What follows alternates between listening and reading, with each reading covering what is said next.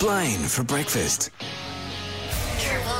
So I've got an absolute treat for you this morning. We are speaking to Australian rock group, the Rubens. Joining me, frontman Sam. Good morning, mate.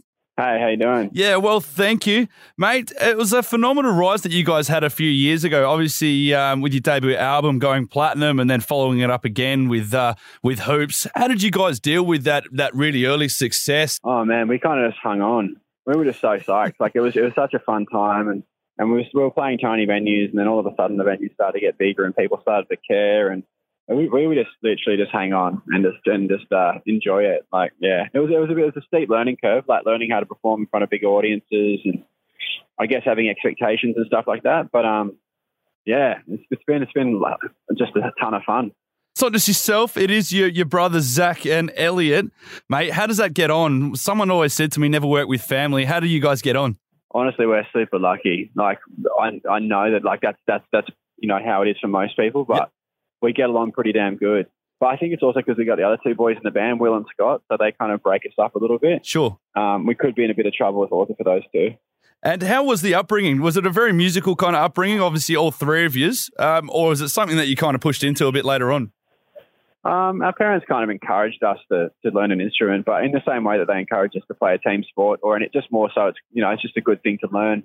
So fast forward to 2020, mate. It's been a very, very interesting year, has been well documented. How have you guys been spending either COVID lockdowns, and how have you come out of it? Oh man, I don't know, trying to learn new things. I've been doing I've started building around my house. I've built a studio in my garage so I could record at home. Yeah, I've just been trying to keep busy. I don't do well with spare time. I'm used to being on the road and touring, so we've all just had so much extra time.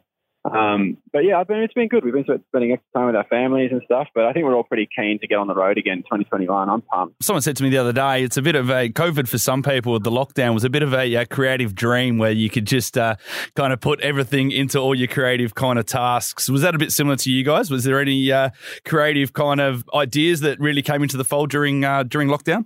Well, we'd kind of already finished our album by the time COVID hit. We'd only had maybe one song left to record. So we didn't have the pressure of trying to go into lockdown and then write an album. I think that's going to be pretty hard for some artists because it's hard to make yourself right. And when you have all this time, I think it's actually harder. I'd prefer to have pressure on and be writing in between touring and stuff. I'm interested in your thoughts on the support or lack of support from state and federal governments for the live music industry during lockdown. Many musicians and artists have been quite critical of it. Is that where you guys stand?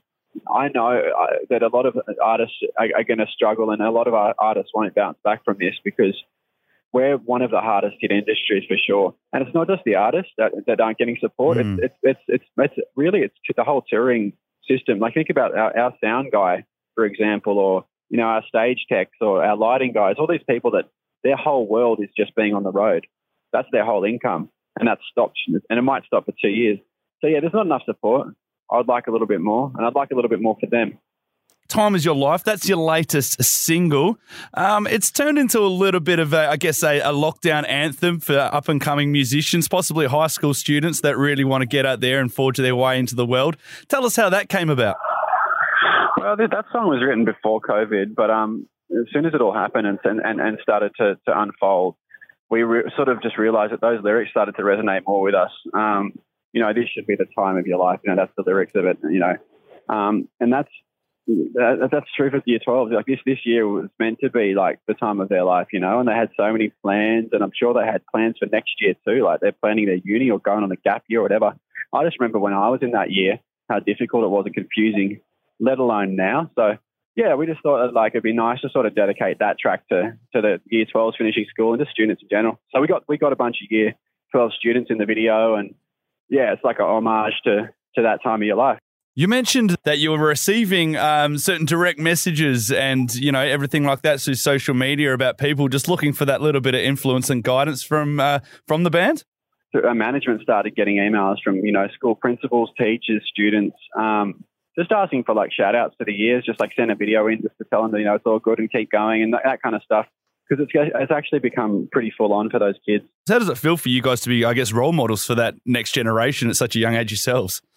It's cool, man. I never thought that I would be able to have any kind of positive influence like that. I didn't think I'd be in any kind of position. So being in a position where I can, make someone feel a little bit better in high school, that's awesome, man. What's really good, though, is, you're definitely walking the walk. Tell us about the O2 grants.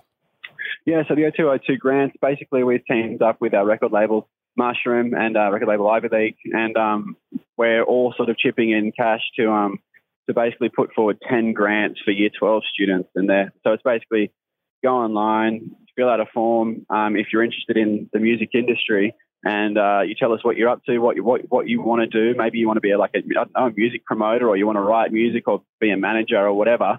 And then we have 10 grants of $500 up for grabs for students. Yeah, just to sort of further their dream a little bit. Mate, been an absolute pleasure talking to you this morning. Don't forget to check out the new album. It's called O2O2. It's out Friday, the 12th of February, 2021. It's going to be followed by a big old tour around the country, even here to regional Western Australia. Sam from the Rubens, thanks for joining me this morning. Thanks so much, man.